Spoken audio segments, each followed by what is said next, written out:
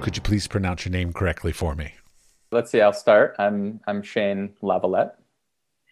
And I'm Ashlyn Davis Burns. Now, Ashlyn, do you go by Ashlyn Davis or just Ashlyn? Just Ashlyn. Yeah. Okay, lovely.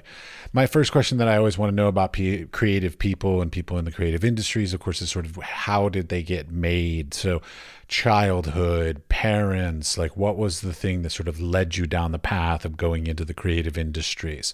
We'll start with you, Ashlyn.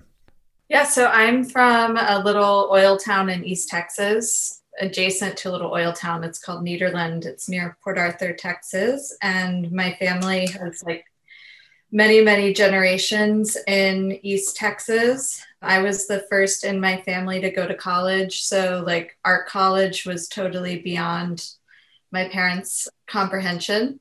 But I ended up going to Pratt and I got my BA in art history there. But I started out studying photography, and that's something that I kind of came to love during high school. We had an amazing darkroom photo program at my public high school, and that's really like where my love for photography developed.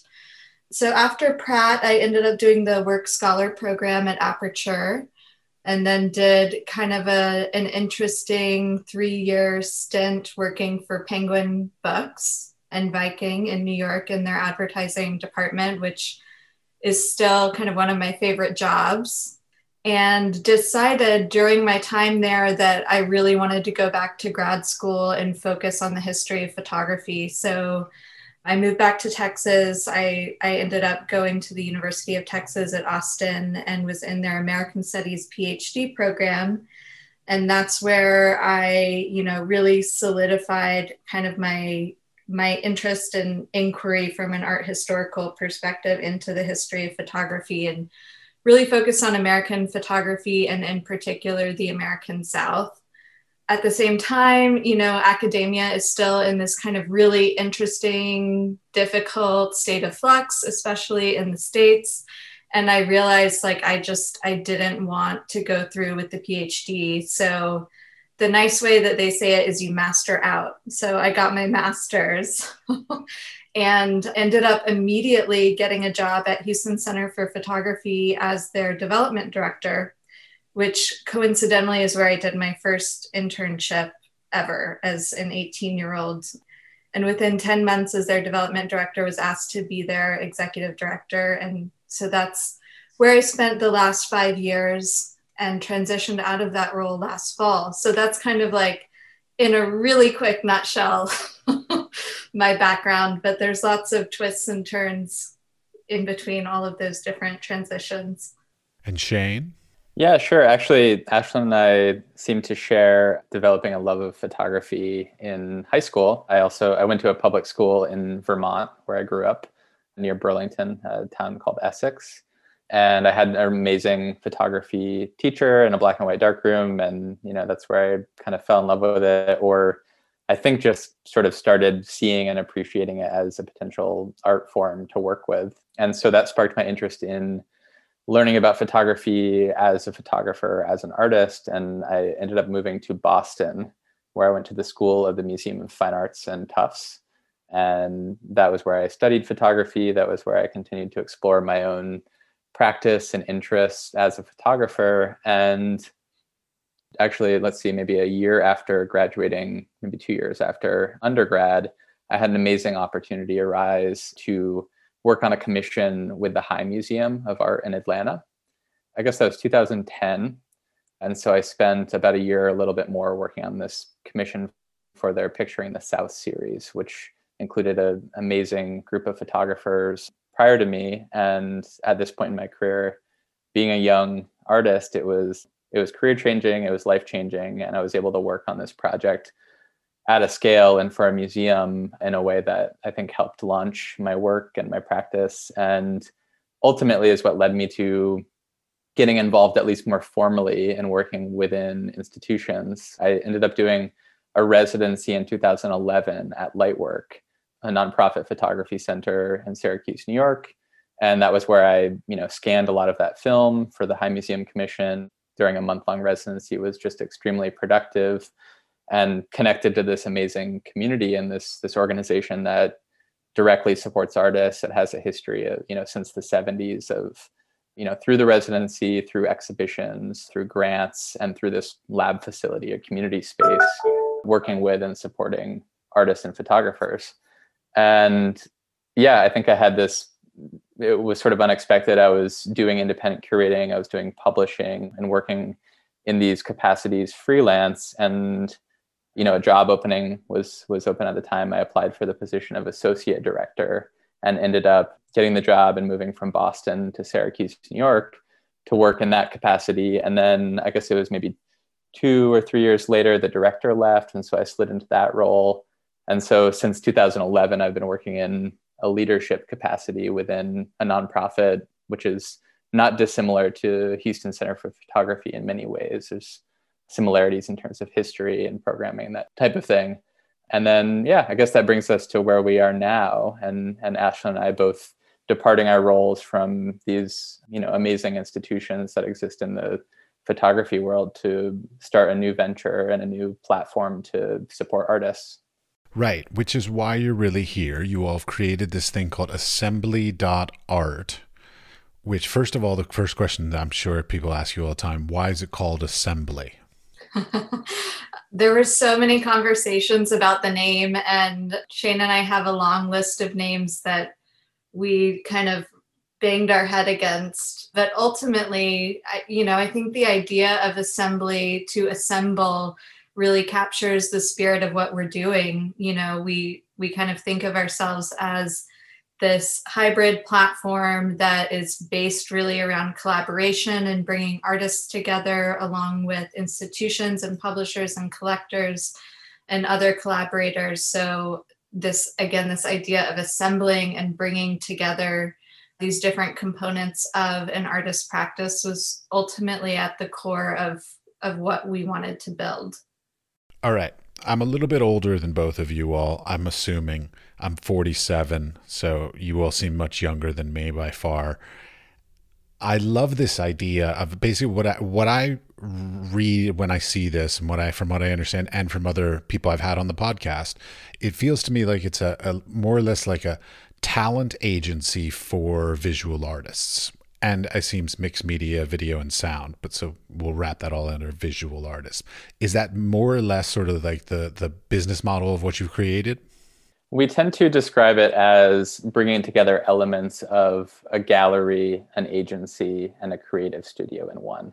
So our vision is really this hybrid platform that exists to support artists both on the fine art side of their practice and working with collectors and working with institutions to place their work within collections and develop opportunities within the art world, as well as many of the artists that maintain, I guess, what you could call a commercial or commissions practice of working with magazines or working with brands and working on creative campaigns or site-specific commissions and spaces where we can support that side of their career as well. And then, the term creative studio, I guess, can be interpreted in a lot of different ways, but in some ways it's our way of expressing an open-endedness and interest in working on curatorial projects, working on publishing projects, and generally being available to consult or collaborate or form partnerships in all of these other interesting ways that either could be dreamed up by us and brought to others, or they could be pitched to us and we have the possibility of saying, yes, this is interesting, Assembly would be excited to work on this with you. Right, which lends the question, which is basically, how does it actually sort of function? So because I had this debate with my wife about when I was talking to her about you all before I got on here, which is like, do the artists that you represent sort of say, hey, you know what, I want to do an ad campaign for Burberry, and then you all go find Burberry? Or is it that like Burberry says, hey, we need an ad campaign and we like what Assembly does. Do you all have an artist that would like to work with us? Like, how does the actual process of decision making on who the best artist is, or how to fit, or how to even find these projects, like how does that work? Yeah, I think that connecting the dots goes in like all different directions. It's not just one linear path. So, for instance, we may get a request from the New Yorker or the New York Times saying, hey, I'm looking for this. And so we approach who we feel might be most suitable for that. Or an artist might say, hey, I'm really interested in doing a public art project in this place. And so then we might say, well, this grant opportunity is really fitting for that. So it kind of goes all different directions. It's not just one way. And I think, we had a lot of conversations with artists, including the artists we represent, but also just more broadly about the ways in which the traditional gallery model, either it fails their work and practice or it isn't working for them, or maybe doesn't support them in the ways that they thought it might. And then the ways in which it does, or it has worked well, and, ways in which we can continue to do that type of work. But we intentionally designed Assembly to be this very agile, responsive, kind of intimate relationship with a network of artists where we can really understand, okay, here's what your short-term goals are, here are some long-term goals, here how we can sort of jump in and try to help connect the dots between those things and make these kinds of opportunities happen. Here's what someone is interested in doing more of, here's what they're interested in doing less of, and how can we kind of guide those opportunities, whether it's through pitching and developing the possibility of them, or fielding inquiries that come our way, and making sure we're doing a good job identifying the right artist that's going to bring the right kind of vision and expertise to a project. Okay, well, I've got to ask though, we're in, of course, a worldwide pandemic-y kind of thing. The arts world is in upheaval. There's all kinds of things happening, all kinds of places closing, all kinds of things being shifted and redone. Is this really the best time to open a new business? Yes and no. I mean, I think the pandemic has forced everyone to really think not only about what matters to them and their values, but how to kind of articulate those values in the world. And ultimately, what Assembly is it's very value driven. From what Shane was talking about, to really understanding the artist's needs and the goals in the short and long term, and kind of tailoring what we do with them because of that, to working with collectors who are really building value-driven collections. So not just art that looks nice on their walls, but art that aligns with their beliefs and goals for creating community. So I think our virtual platform is born from the pandemic. And as Shane said, it can kind of flex and shift in different ways depending on the state of the world. So we're idealistic in many ways, but I think that we're also really hardworking, and kind of our career paths prove that we can make those things a reality. So we'll see. Yeah, I think if we can hope for anything through this moment, it's that there's a bit of a renaissance in terms of like new ideas and new ways of thinking about doing things. And yeah, and there's certainly a demand for that. And there's an interest from artists and other forms of support and kind of rethinking how things are done. So we're just trying to be responsive to those things. And, we've seen an amazing response already. I mean, we've existed for, let's see, about 2 weeks, right, publicly. But, being in the process of working with institutions on acquisitions, being in the process of a commission with a really interesting magazine and talking with a fashion brand, like, the types of conversations that we've been able to have in a very short amount of time, I think are expressive of the interest that there is, not only in the strength of the artist's work, but in being able to work with a platform like us to field all different kinds of inquiries. And as we said, connect the dots between various different types of interests and projects. Well, it seems to me like this industry that you're in, which to me is sort of a subset of things, because you're trying to ride a line between commercial arts and fine arts simultaneously. So like giving some of your artists, or attaining for some of your artists, some commercial works to potentially then be able to fund their artworks, or sort of vice versa, depending on what their expertises are, kind of thing. I mean, it feels like in the end, though, really that a lot of that comes back to the strength of the network that the two of you all, since I'm assuming you all are the only employees at the moment. Is that right? Yes. At this point, yes. Okay. So the strength of your networks, because as you will get more employees and you will expand and get bigger and bigger, that network will expand. But right now it's primarily sort of focused on the networks that you all have built.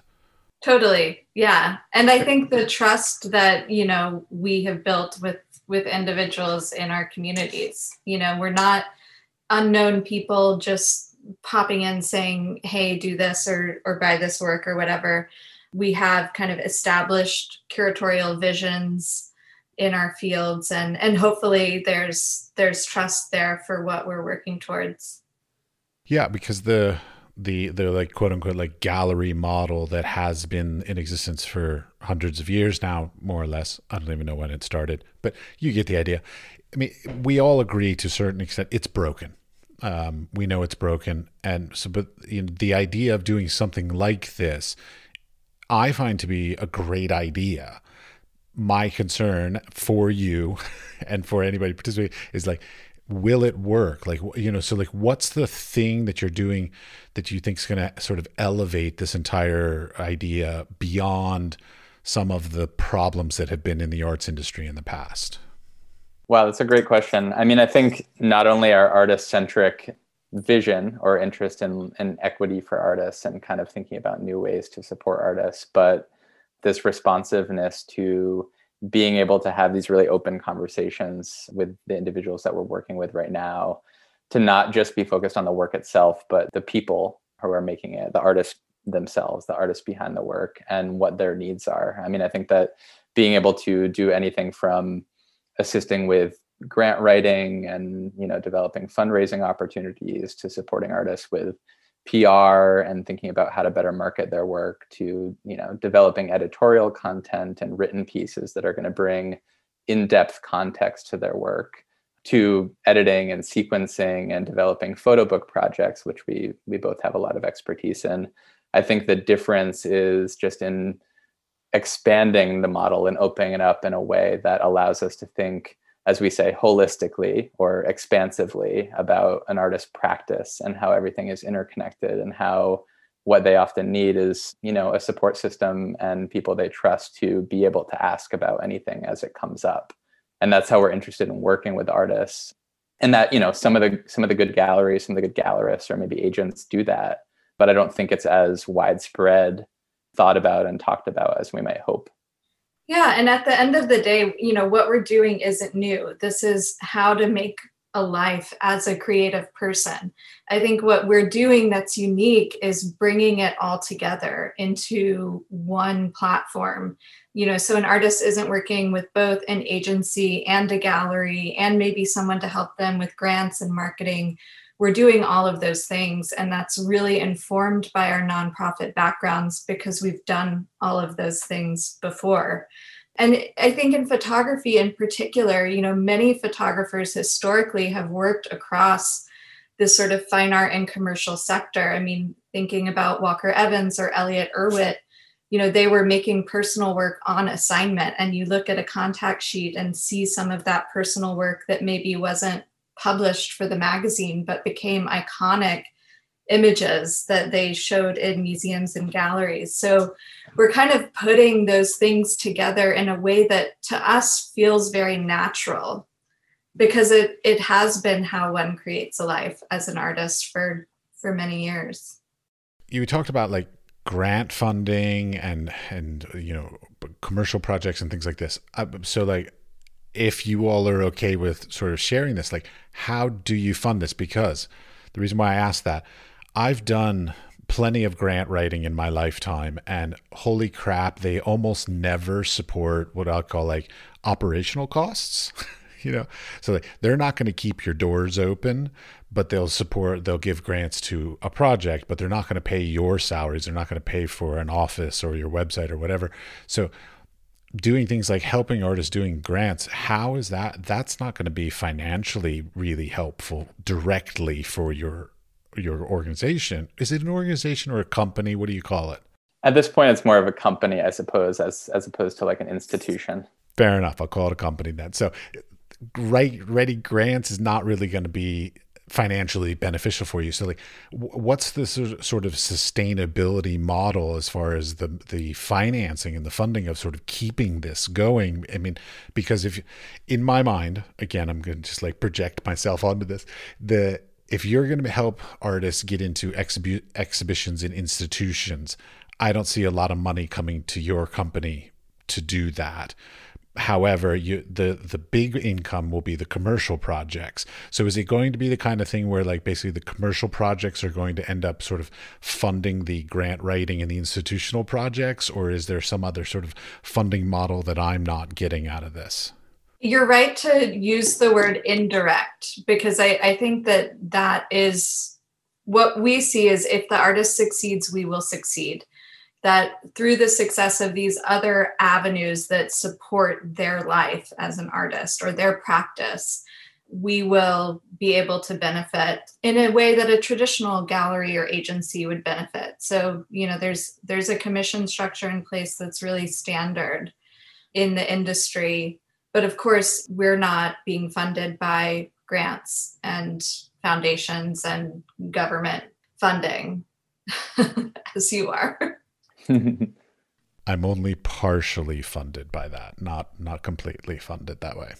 Still seeking funding. Always seeking funding. Sponsors. Anybody wants to be a sponsor? I'm always looking for some sponsorships, but that will come in time. Okay.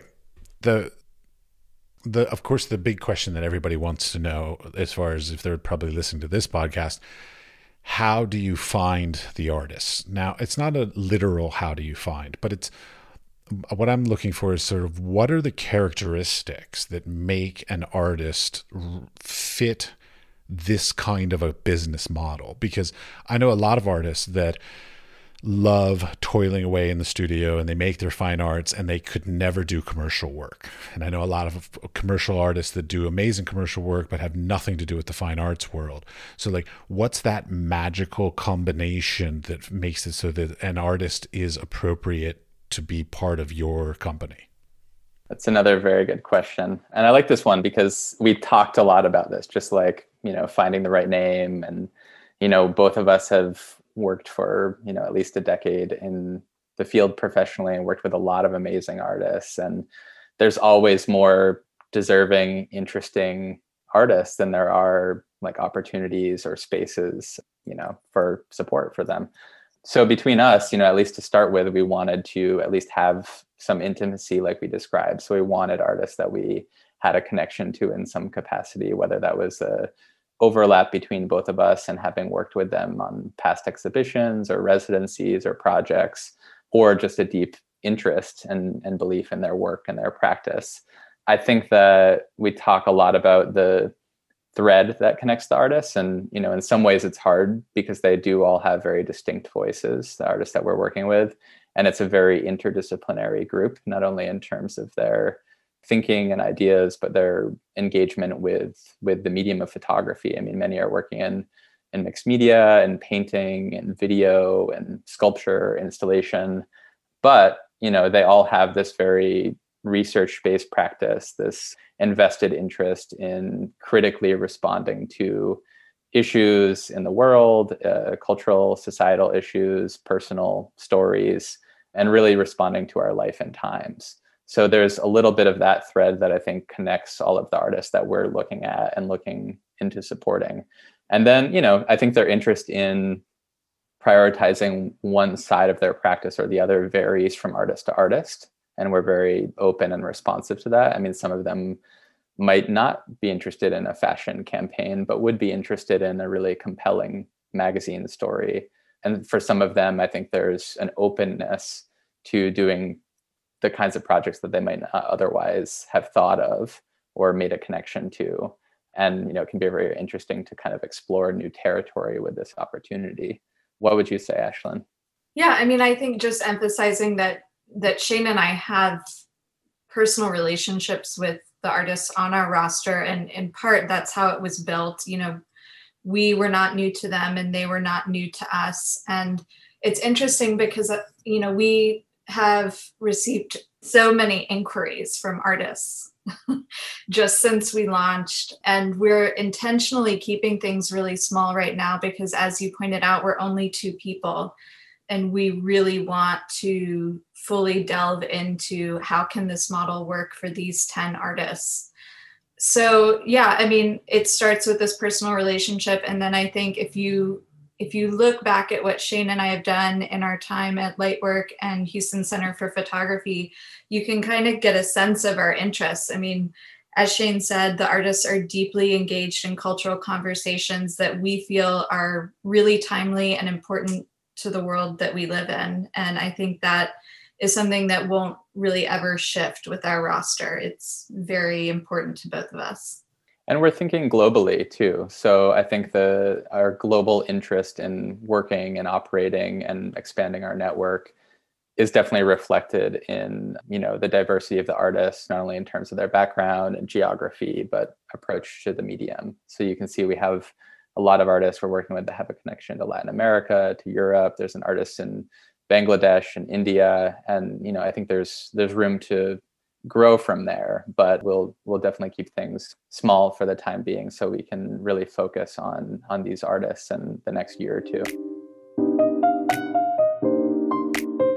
I want to get a little bit more specific. So you were talking about how you chose your artists, and you said a lot of it was like basically people you already had previous relationships with, and that's all fine and good, and I love that because that basically just says like networking and connections is pretty much the way the whole art world works, and not being difficult to work with and all these kinds of characteristics make it so of course people want to continue to work with you. All that I totally get, but my question for you, from your standpoint, so let's say all these thousands of new submissions that you're getting, what are you going to look at when you're trying to decide when you want to grow? So what will be the things about a new artist who you don't have a personal relationship with that you might choose to be part of this company? Yeah, I mean, I think another thing that kind of binds our roster together is everyone is at a somewhat similar point in their career trajectories. So no one is totally brand new, and no one has had 100 solo exhibitions at museums. So I think looking at, are we prepared to help them at the point that they're at in their careers is one important component. And as Shane and I have both mentioned, we're really interested in artists with an interdisciplinary practice. So kind of changing or shifting the ways we think about the medium of photography, because that in and of itself, I think, is really relevant to our discussions of culture and the world around us. And then, as we've also mentioned, we're interested in having a really global roster of artists. So ensuring that we have representation in different parts of the world for different projects that might come up. Shane, what would you say? Yeah, I think the geographic element is certainly part of it, but a lot of it has to do with artists kind of being maybe even at this point that you might call mid-career, or having perhaps even received attention in one part of the world but not the other, or where their work is really ripe for more institutional attention, museum attention. It's sort of that scale and importance and relevance and resonance that when we introduce this work to curators in a part of the world where they're unfamiliar with it, they're going to respond in a positive way, and the work is there, right? But like Ashlyn said, where do we fit in? Where can we do something to kind of add value to the artist's career and support them with where they're at? So I think, as we get to know artists, if it's someone who we don't already know or have a familiarity with, in some ways it's unlikely that we would start working with them in the short term, but it might mean that we start a conversation with them about their work and get to know it over the course of the next year or two, and that could lead to something in the future. But I think that's it's like any relationship, right? You need to not only understand the work, you have to know the person. There has to be an element of trust and understanding, and just this deep two-directional belief and care in each other that's going to make it a meaningful relationship and not just a surface level one. So more than just a business transaction. Exactly. 100%. Yeah. Which, I mean, every relationship should be. In the art world, for sure. In life. I don't know. I don't really want to get to know my person at the supermarket that closely. That's a business transaction. But Sure. That's just me. That's fine. All right. I have a question from a listener, Violet. She wanted to know about the role of artists as citizens. Like, should the artists that you represent, because you're talking about like globalism and having sort of positions on things that are in the news, things that are in the the lexicon of what's being talked about right now. So do they have a responsibility to have some sense of moral urgency, or should they possess any sort of great thing about like advocacy or anything like this? Is this kind of stuff important to you?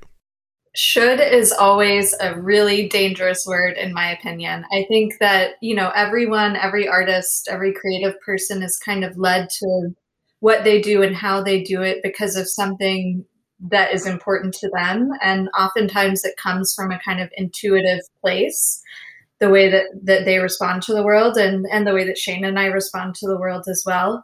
I think in terms of our interests, we're interested in what reaches beyond the personal. We are interested in artists who are very engaged in the world that they live in. For me, it's tricky to say that all artists have a responsibility to do one thing or another, but I think the artists who are doing that are particularly interesting and exciting for me. Yeah, I've attended a lot of portfolio reviews with artists that are looking for feedback on their work, or trying to understand what should be next for them, or how to connect with a gallery, or how to get this type of opportunity or that type of opportunity. And oddly enough, in a lot of those instances, the conversation comes back to like the work itself and what's driving their personal connection, their emotional connection to what they're doing. Like, and just in a broader sense beyond the work, what do you care about in the world? What do you want to engage in? What do you want to talk about? What do you want to make things that make other people think differently, look differently, or have conversations around subjects? And it's surprising how often the answer is, oh, well, I'm, still figuring that out, or I'm not sure. And so I think that even if the work is evolving and developing, that's such and even if it's not in a overtly political or social way, it's just important to kind of know this is what I care about, and this is what's driving me in a way where I have to make this work. Like it's propelling me forward in a way that I almost can't control. Yeah, and the work inevitably does work in the world, whether or not you're there. And so I think an artist should be able to articulate what they want that work to be. If it's so deeply personal, is anyone else going to be able to relate to it?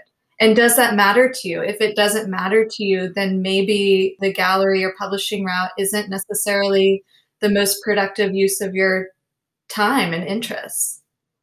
Oh yeah, I totally understand. I keep running into this. Like it's become a thing like in the industry these days to be working for advocacy, to change the world, change Black Lives Matters, to just general racism, to sexism, to the environment, to all these different kinds of things. There's a huge influx of an amount of creative people making work relevant to those topics and those sort of advocacies in the industry, in the world, versus 30 years ago. Like it seems like there's a lot more now. That may simply be because it's cheaper, faster, easier. Everybody's carrying cameras with them in their pockets, kind of making it just easier to achieve these things. But I feel like there's been a shift of a volume of advocacy work in the recent history. Yeah, I mean, I think that in some ways, maybe the most seismic part of that shift is institutions understanding that they need to prioritize work that is of that nature, or reflects a multitude of perspectives or topics that they haven't made a priority, and all the systemic issues that play out over time that have disproportionately not supported individuals or voices or perspectives. And So in many ways, there's like this like bigger shift that's happening. I mean, I don't think that there was any lack of socially concerned or politically motivated work in the 1970s. I mean, like speaking from the perspective of someone who worked at an organization that was started during a time where artists came together to make a space to support emerging and underrepresented artists working in photography, because the museums and institutions weren't always doing that for women, for artists of color. I mean, very basic. And, you know, I think that there was no lack of this sort of work or artists of different backgrounds working in history. There was just a lack of support and visibility and space made, especially within institutions. Yeah, I think that's really important, Shane, because the history of photography is still being written and rewritten and rewritten. And I think, you know, as institutions and people who put these things into the world learn more, you know, the more we understand that these artists have always been there. You know, it's just, were they given the space and platform and opportunity to share their work in the same ways? And that's something that's still shifting and changing and is very relevant, I think, to assembly and what we hope to do. All right. I've got to go also another question from a listener. Joe wants to know about like the idea of working consistently in a quote unquote style. Yeah, traditionally, like when I was young and being taught in school, they were all saying, oh, find your voice, find your style and stick with it throughout your career kind of crap, which I now know is bullshit. But that was the way we were taught for many, many years. And now also, like, in addition to sort of your company, is that there's the aspect that you're encouraging your artists to do commercial work and fine artwork, which oftentimes is necessarily could be a very different style in and of itself as well. So like, how important do you all feel that this idea of like a consistent style, whether it's commercial work, fine art work, and then even within your career, is to a photographer these days? Well, I would ask Joe, is that who you said it was, Joe? I would ask Joe a slightly different question, which is, does the form echo the content of the work? So for me, the style and the ultimate presentation and form of the work really needs to reinforce the subject or conceptual aim of the artist. So if that is shifting, you know, is your subject matter shifting? Is it in service to what you're talking about? If you're making work with cardboard, is cardboard integral to the subject matter that you're dealing with? If it's not, then why are you using it? So yeah, for me, that, I don't know, I'm posing a different question back to Joe. Mm-hmm. Yeah, I think also the word style is difficult to unpack. I mean, I do think that even artists that work in many styles sometimes have a cohesive voice behind the work. Like you can almost recognize that it's coming from them, or you can see a thread that connects it to their other work, even if it's very, very different, even if we're jumping from photography to VR to, you know, again, sculpture or mixed media. I think that when it comes to commercial work too, the best commissions and the best like creative commercial projects tend to be where an artist isn't asked to be a technician and produce something a very specific way, but instead, you know, someone is sort of being hired because they have an interesting artistic voice and they're going to bring something to the project that aligns with how they respond to the world and how they work artistically. So, and, you know, if those other types of projects come up, it's also our job to like filter them out and say like, no, like maybe a different type of artist or photographer is going to be better for this type of shoot or, you know, this type of client. And we can kind of both on the client end and, you know, within the group of artists that we work with, help guide those conversations to make sure that they're successful and they make sense. Okay, within that, I got another question because this is back to my questions now. I find that a lot of people who go into the creative industries go in because they're generally horrible business people, myself included. So I'm totally projecting onto this. How much of the business do you expect to your artists to have some skills in, or are like you going to be running a sort of a lot of their sort of business end? I put that in quotes. Or is it that they still have to sort of be professional in and of themselves and run their own business, and you're there to assist them and sort of enhance them? I think it's a mix. I mean, some artists are great writers and some are not. And some artists can be business minded. I mean, I don't know how it happened for me. I got interested in being an artist, and then I've worked in nonprofits and I've worked in independent publishing, and I weirdly love like the business aspect at times. So I think it's in this intimacy we talked about and understanding where the artist is at and where their needs are and where their skills lie. We can help do anything that's needed, and we can sort of fill in the gaps for what's possible. But, there are some artists that are probably great to, have meetings with different places when they're in New York City, and it's going to sort of be helpful because they can talk about their work and they can make good connections. And, not that other artists aren't, but there might be certain instances where it's better for us to talk with a client or to like manage the process, and then they can stay focused on like the creative aspects. Fabulous. I love that idea, because I mean, as an artist, one of my biggest pet peeves is, of course, the amount of work that we as creative people are expected to put into the business. Like when I was a young kid, just out of school, I assisted for this photographer who worked for Architectural Digest, doing home shots and business and buildings and all kinds of crazy stuff.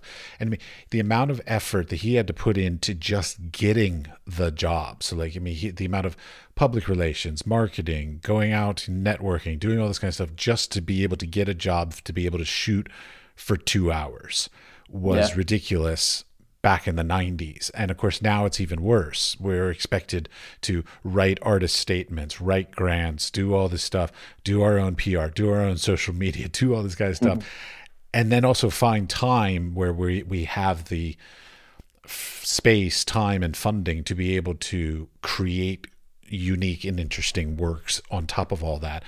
And so like anything that you all could do to take away some of that, things that sort of suck our souls, sounds magnificent.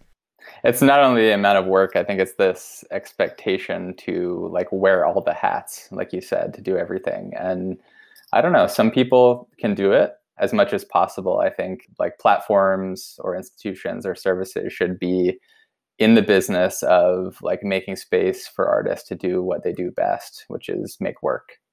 Yeah. That's all you got, Ashlyn? Just, yep. Yep. Well, I mean, Assembly really is responding to that hustle and trying to take that hustle on, because we do understand the burnout. And as Shane said, like, we want to make space for these artists to do what we love from them, which is make work that changes the way we see things. All right. I'm going to pose a prognosticating question for the future. What's your perfect thing? So like, what's that goal project? Like, so if you could create the perfect symbiotic thing between a commercial project and or an institutional project, what's your like company goal? That's a huge question. And I imagine the answer to that will change over time. But in terms of like synthesizing some of what we're doing, an example of something that I loved seeing and responded to that kind of shows how we're thinking about our artists working across the commercial sector is the Lorna Simpson collaboration with, I believe it was Essence magazine, with Rihanna, really articulating her artistic vision in this unique way for an editorial outlet. I thought was really amazing, and is something that we're kind of seeing a lot more of, this artist collaboration with brands and publications. Again, not trying to fit them into what the magazine's vision is, but extending their artistic vision into this more general space, which I find really exciting. Yeah. And actually, along those lines, we can't talk about it yet because it's not out yet, but we're working with a magazine to do a commission piece with one of the artists that is literally a commission for them to make a piece of artwork, as opposed to photograph a subject or something specific. So it's entirely open-ended, other than a little bit of a prompt. And it's an opportunity that's commercial where the artist can focus on making a new artistic piece that's going to have this life in a magazine, but it's also going to serve as a piece of art that, might be interesting and important to them in terms of their own artistic practice and flow. And hopefully it allows a broader audience to engage with art, right? I mean, that's kind of the end goal. Like, how do we bring art to people in a meaningful way and in a relatable and understandable way?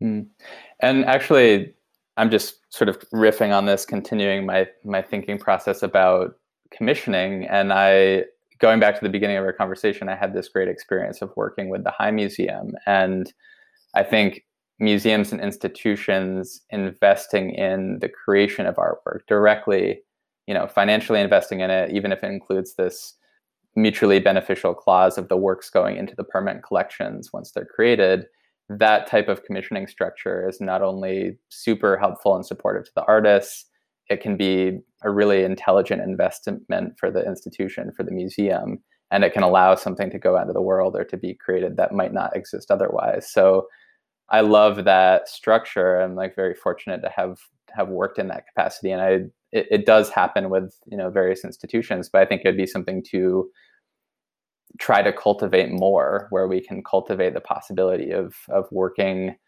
artistically to do these commissions that can end up as exhibitions or as works that go into permanent collections, where it can be seen, it can be appreciated, it can be learned from.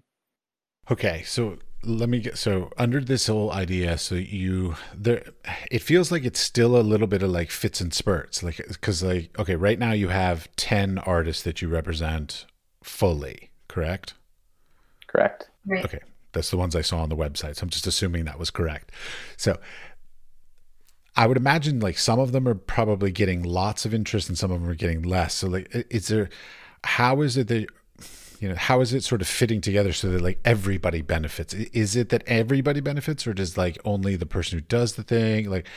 Because I keep thinking about the idea of patronage. I love the idea of the old school patronage, where an artist would be paid a salary every month, and then the patron gets first choice kind of thing of the works stuff.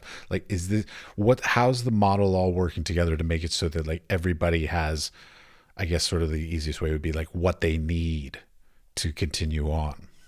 We're in the process of creating with each artist a plan for the next 12 to 18 months. And, that plan comes from them and how we can help them achieve it. Some artists, are I really don't want any shows over the next year. I'm focusing on making new work. Here are the ways in which, you could support me. Maybe for an entire year, they're really just seeking funding opportunities to continue to make this work. Other artists are, really interested in getting back out in the world and making work for commercial and editorial outlets. And others, have work that is just being published, that's ready to be shown. We're helping them find exhibitions. We're creating essentially these strategic plans for the artists that's tailored to the individual. And, I think it's important both for us and the artist to also understand that we have to be realistic about those plans, right? We know we'll make successes along the way. We know that we can help make things happen, but we also know that creating something new that, again, has only fully existed for a couple of weeks is going to take time before people even know about us, who we might not know or in our closer network. So we're lucky that we've seen such a flurry of positive responses in a short amount of time, and I'm sure it's going to continue. But we also just over the next year or two have a lot of work to do to grow our network, to have new conversations, to introduce artists to other people we think that will be interested in them, and to just raise awareness about Assembly as a platform that exists in the world that people can work with, and that we can connect with them and work with them in this variety of ways. Okay, I have a thing. When I was a kid, my dad used to say, choose to do one thing and do it magnificently instead of sort of jack of all trades kind of thing. And I'm wondering how you're going to pull off your mission statement is really comprehensive of a lot of different things. So is it over time going to sort of because a gallery, an agency, a studio doing both fine art and commercial stuff, like, is it going to be, are you really going to be able to pull off all those things? Because that's a lot to do. I think anyone who's worked in the nonprofit world knows that that's how you survive. That's how nonprofits survive. So Shane and I are very well versed in doing this jack of all trades. Maybe at some point we need support in certain areas if we continue to grow. But I think doing all those things comes pretty naturally to us. Yeah, I think diverse revenue streams is, of course, one way to be sustainable. But I'm sure, again, it's so new, and we've sort of created it in a way where it's agile, it's flexible, and it will really naturally evolve. So we might find ourselves moving, one direction or another, or prioritizing one aspect of what we do, depending on a number of different things. And then, we didn't get into this too much, but because it's during a pandemic, and because we're interested in launching in this way, we don't have a static space. We don't have a brick and mortar. So a traditional gallery would be investing so much overhead in a physical space, so much time, and the types of things that go into that space. And that's not to say that we aren't interested in the idea of a physical space. I think especially as we find ourselves on the other side of the pandemic, whatever that looks like, the sense of community is going to be even more important, and creating spaces where people can come together to appreciate work. But during this time, it means we can think very creatively about what are the needs of having a space, or if we're doing an exhibition, where should it be, or where should so-and-so's work be shown more, that type of thing. And we can develop a partnership or develop a collaboration that can support us to do those types of projects. So this open-endedness to everything will probably naturally evolve and maybe naturally become a bit more focused in time. But starting things in this way, I think, is very liberating and interesting for both of us personally. And then, it sort of positions us to be responsive to, again, not only the artists, but how the field is evolving and where we think things should go once we find ourselves on the other side of the pandemic. Oh, yeah. I worked in the nonprofit industries for about 10 years. And of course, my father's a minister, a priest, reverend, whatever. So, like, basically, he was nothing but nonprofit. So I know all about the do whatever it takes to get support kind of project kind of basis. Like, that you sort of just say, basically, like my teachers used to say, when a client comes to you and that says, hey, can you do this? The answer is always yes. And then you learn how to do it. Because, that's just the best way to do it, because then you might open doors that you may never have even been aware that door was available to you. So, the open-endedness of it has a great beauty to it, but also it sort of leaves it as like I'm not exactly sure what you're doing kind of thing. So a little bit, it's kind of hard because with the internet and the social medias and all these kinds of things, on the one way, being very open and inclusive is great, but sometimes also being extremely specific is also very beneficial. Mm-hmm. Yeah, and that's where, the language is so important. So, I think we struggled with whether gallery is the right word or agency is the right word, or what are we making and how is it similar or different to those things. And people have these reference points in their mind for what those are supposed to mean. And I think we're sort of picking and choosing from the different aspects of them that we want to operate in, and in some ways developing something that's new. Yeah, we'll see. Yeah, I think for some people it clicks and makes total sense, and they're like, why hasn't this existed? And for others, they're like, but how can you do all of these things? I agree with both of those statements. Yeah, I think it's just a different personality maybe. But as, I kind of said at the beginning, at the end of the day, what we're doing isn't new. It's really just assembling these different parts of the creative practice into what we feel is a sustainable whole. All right. 2 last questions. First question is, can you name, I guess, so between the two of you, you don't have to do it individually, 3 artists that somehow inspire you currently? Oh, gosh. This is like a favorite films kind of question. Yeah, so artists who are not on our roster, because I would say our roster is very inspiring to us. I would leave that up to you. If you want to do your roster, feel free to do your roster. It's your choice. It's your conversation. Well, I'll go with one. Maybe we can ping pong, Shane. Yeah. Okay, then we'll do 4, so 2 each. So I just opened a show in Houston at Houston Center for Photography with an artist named Pacifico Solano. And he's an example of an artist who we're working with off roster. But he's doing these really interesting, large-scale installation-based work using vintage gay pornography magazines as a way to really talk about this sort of like post-Stonewall era, but also to reflect on our current moment. And they're these some of them are a little humorous, many of them are very tender. So I love how he's kind of shifting the original subject matter and making us think about the mutability of photography in addition to kind of the cultural issues that he's discussing. Let's see. I'm going to plug Fumi Ishino, who is an artist we're working with. But the reason I mention him, it might be interesting for listeners who are interested in books or photography books, artist books, is that our first like special edition project that we've released is in a close collaboration with him. He's made this really interesting kind of humorous handmade book project called Index of Fillers. And it's inspired by his experience growing up in Japan and, you know, the imagery that comes from pop culture, some photographs of his, and it's designed based around almost this like comic strip structure. And, you know, like I said, it's a really small edition. So there's only 30 copies available. It's a little bit more expensive than your average art book, but it's still kind of at that accessible price point for what we think is a like really interesting, complex art object in and of itself.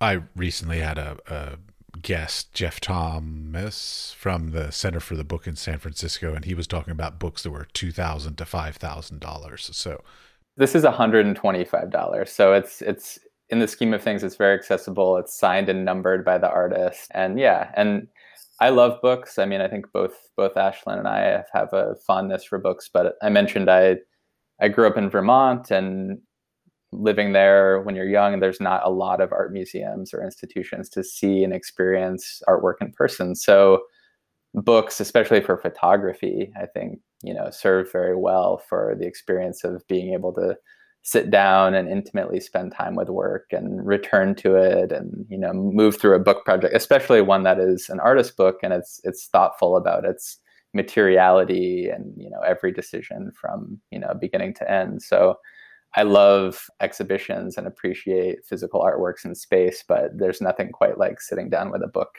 Which, if we're on books, then I'll ping pong back to you, Shane.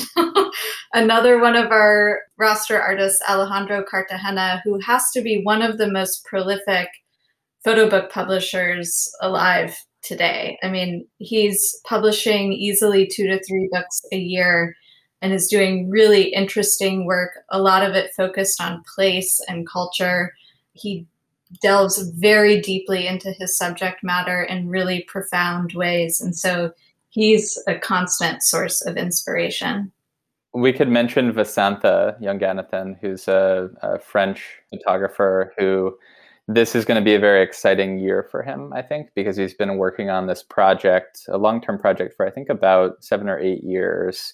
It's a 7-chapter project that's inspired by the Ramayana Indian mythology. So it's broken into these individual chapters that he's made into books.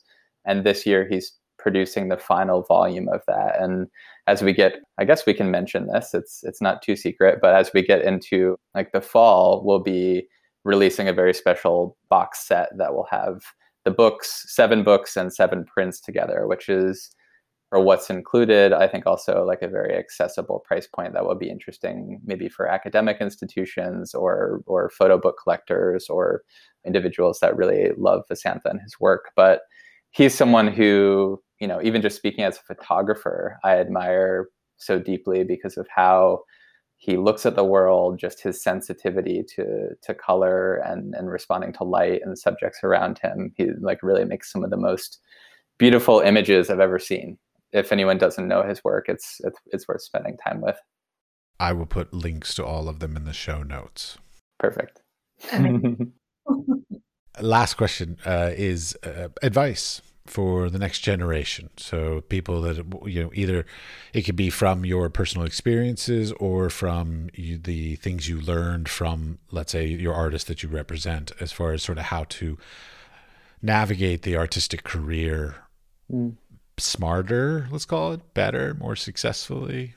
I think more authentically is what we could say, which is my advice as someone who, when I went to school in Boston, as I mentioned, I think maybe you're young and you're trying to figure out what the art world is and what it looks like, and maybe you don't realize the way in which like your peers and the people that are around you and the other students that are studying and the people you meet are connected to this, big network in the future. And forging meaningful relationships, real relationships, not networking relationships, is what allows you to connect with people in a way that's going to be meaningful for friendships and might be your support system for sharing your work and getting feedback, or whatever it is. But also, your peers or other students or people you spend time with are going to be the ones that, in curatorial positions at museums, or who might move to the other side of the world and then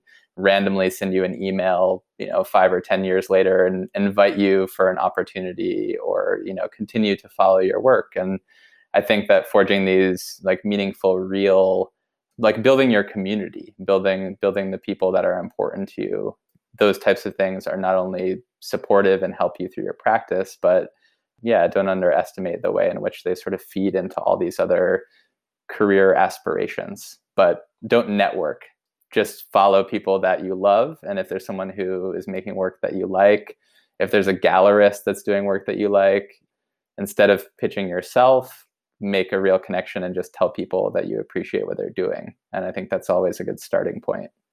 Yeah, I love that you use the word authenticity, Shane, because I think that's kind of where I would come from too, but more along the lines of be able to articulate what matters to you and to know for yourself what matters to you. Because there are so many artists who I've encountered who, make work and they want anyone to be able to interpret anything from the work. And for me, that doesn't really get us anywhere. And I don't learn anything about the artist or the subject matter. So to be able to really put into words that you believe in, why you're doing what you're doing, and it's not a fad, it's not a trend, it's really coming from who you are, I think is extremely important. Okay, because you just brought it up, can I ask another question? Okay, good. Just making sure I'm not keeping you all too long. You talked about writing about your works, or something about statements. I hate statements. I hate writing them. But you all come from the other side of it. You're from I would characterize you, and I apologize if I'm sort of generalizing you, but you're more of the institutional side of things. So I hate artist statements and I hate writing them. How important are they to you all? They're vital. Yeah, I mean, I think back to that sense of just sort of like clarity and authenticity. I mean, I think if you're writing an artist statement, I think what's often tragic is when people go through graduate schools and it just sort of gets too heady and convoluted, and there's an element of, it's too wordy and it's just sort of striving to be something that it's not, instead of coming from a real place. I mean, you don't have to have the most eloquent language to say something like it is, or articulate why it's important to you, or, what's like the nugget of information that's helpful maybe for a viewer to have as a reference point. And then, hopefully from there, the work itself is going to be compelling and speak beyond that. But, if you can't do that, then I don't know. I mean, in some cases, it couldn't even be worth talking with a writer that or someone who knows your work very well to help articulate something that doesn't even have to be, in your voice. That could just be a statement to help frame and contextualize your work by someone who writes, But also talk to your friends, talk to your grandmother, talk to your neighbor. For me, it's always the mom test. Like, is my mom going to understand what I've written?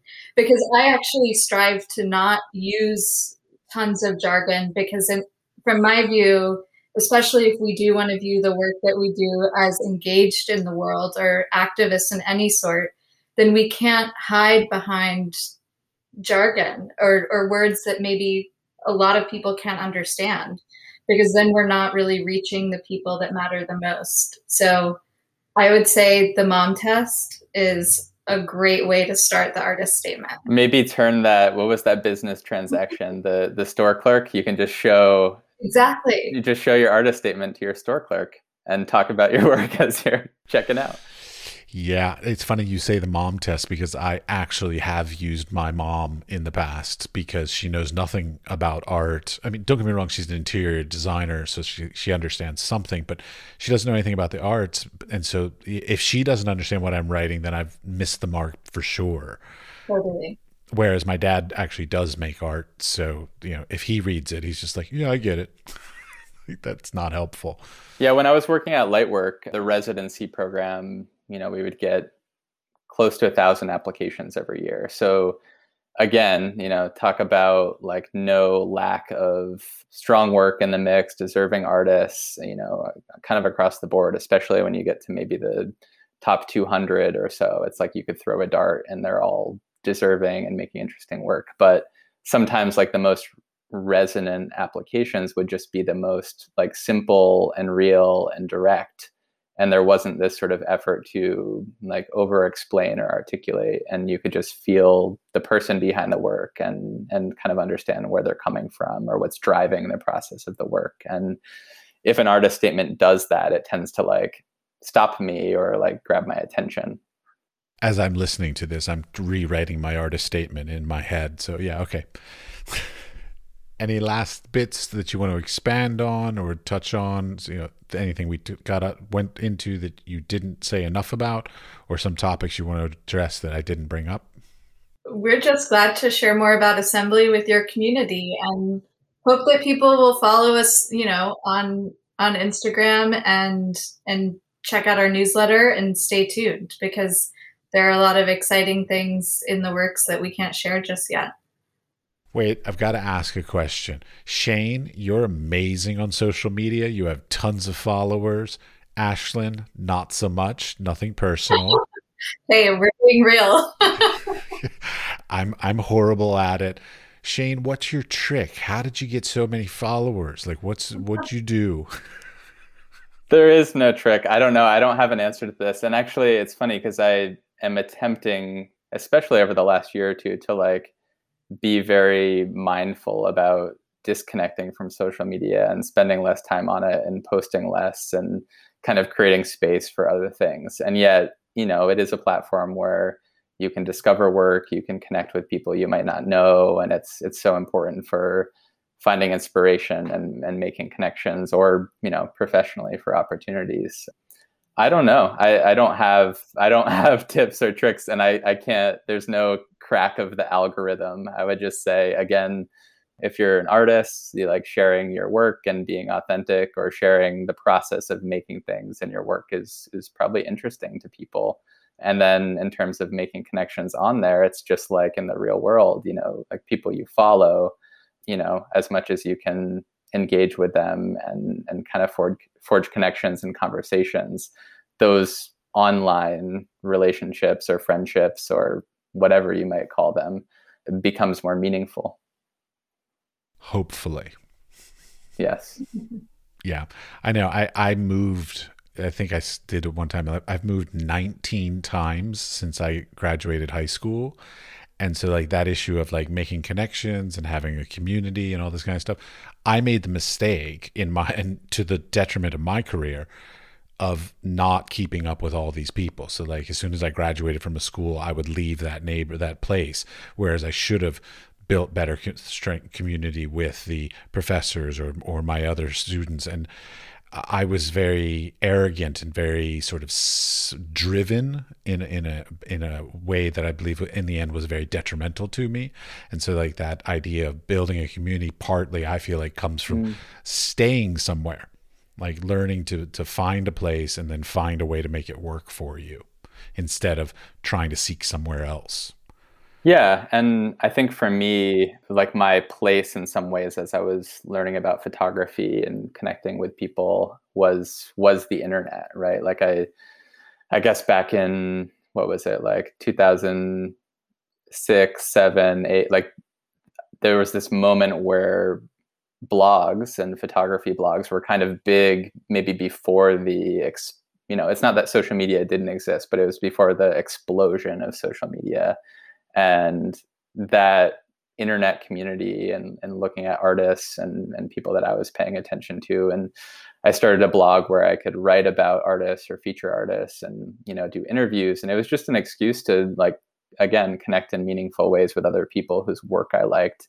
But through that, it's over the course of, I guess, a decade or maybe more, it built a community. And so as a lot of people sort of stopped blogging or moved to social media, or everything became so saturated, in some ways, like all of those people that I connected with far back then, I'm still, even if I don't know them that well, I like know their presence on the internet, or I know them through Instagram now, or I can remember that we had email exchanges 15 years ago about a particular artist or an idea or whatever it was. So yeah, the internet is amazing, and it's so interesting what kind of connections can naturally occur.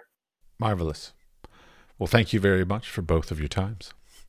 Thanks for having us. Yeah, thanks for chatting. The Wise Fool is supported in part by an EEA grant from Iceland, Liechtenstein, and Norway in an effort to work together for a green, competitive, and inclusive Europe. We would also like to thank our partners Hunt Kastner in Prague, Czech Republic, and Kunstsentrene i Norge in Norway. Links to EEA grants and our partner organizations are available in the show notes.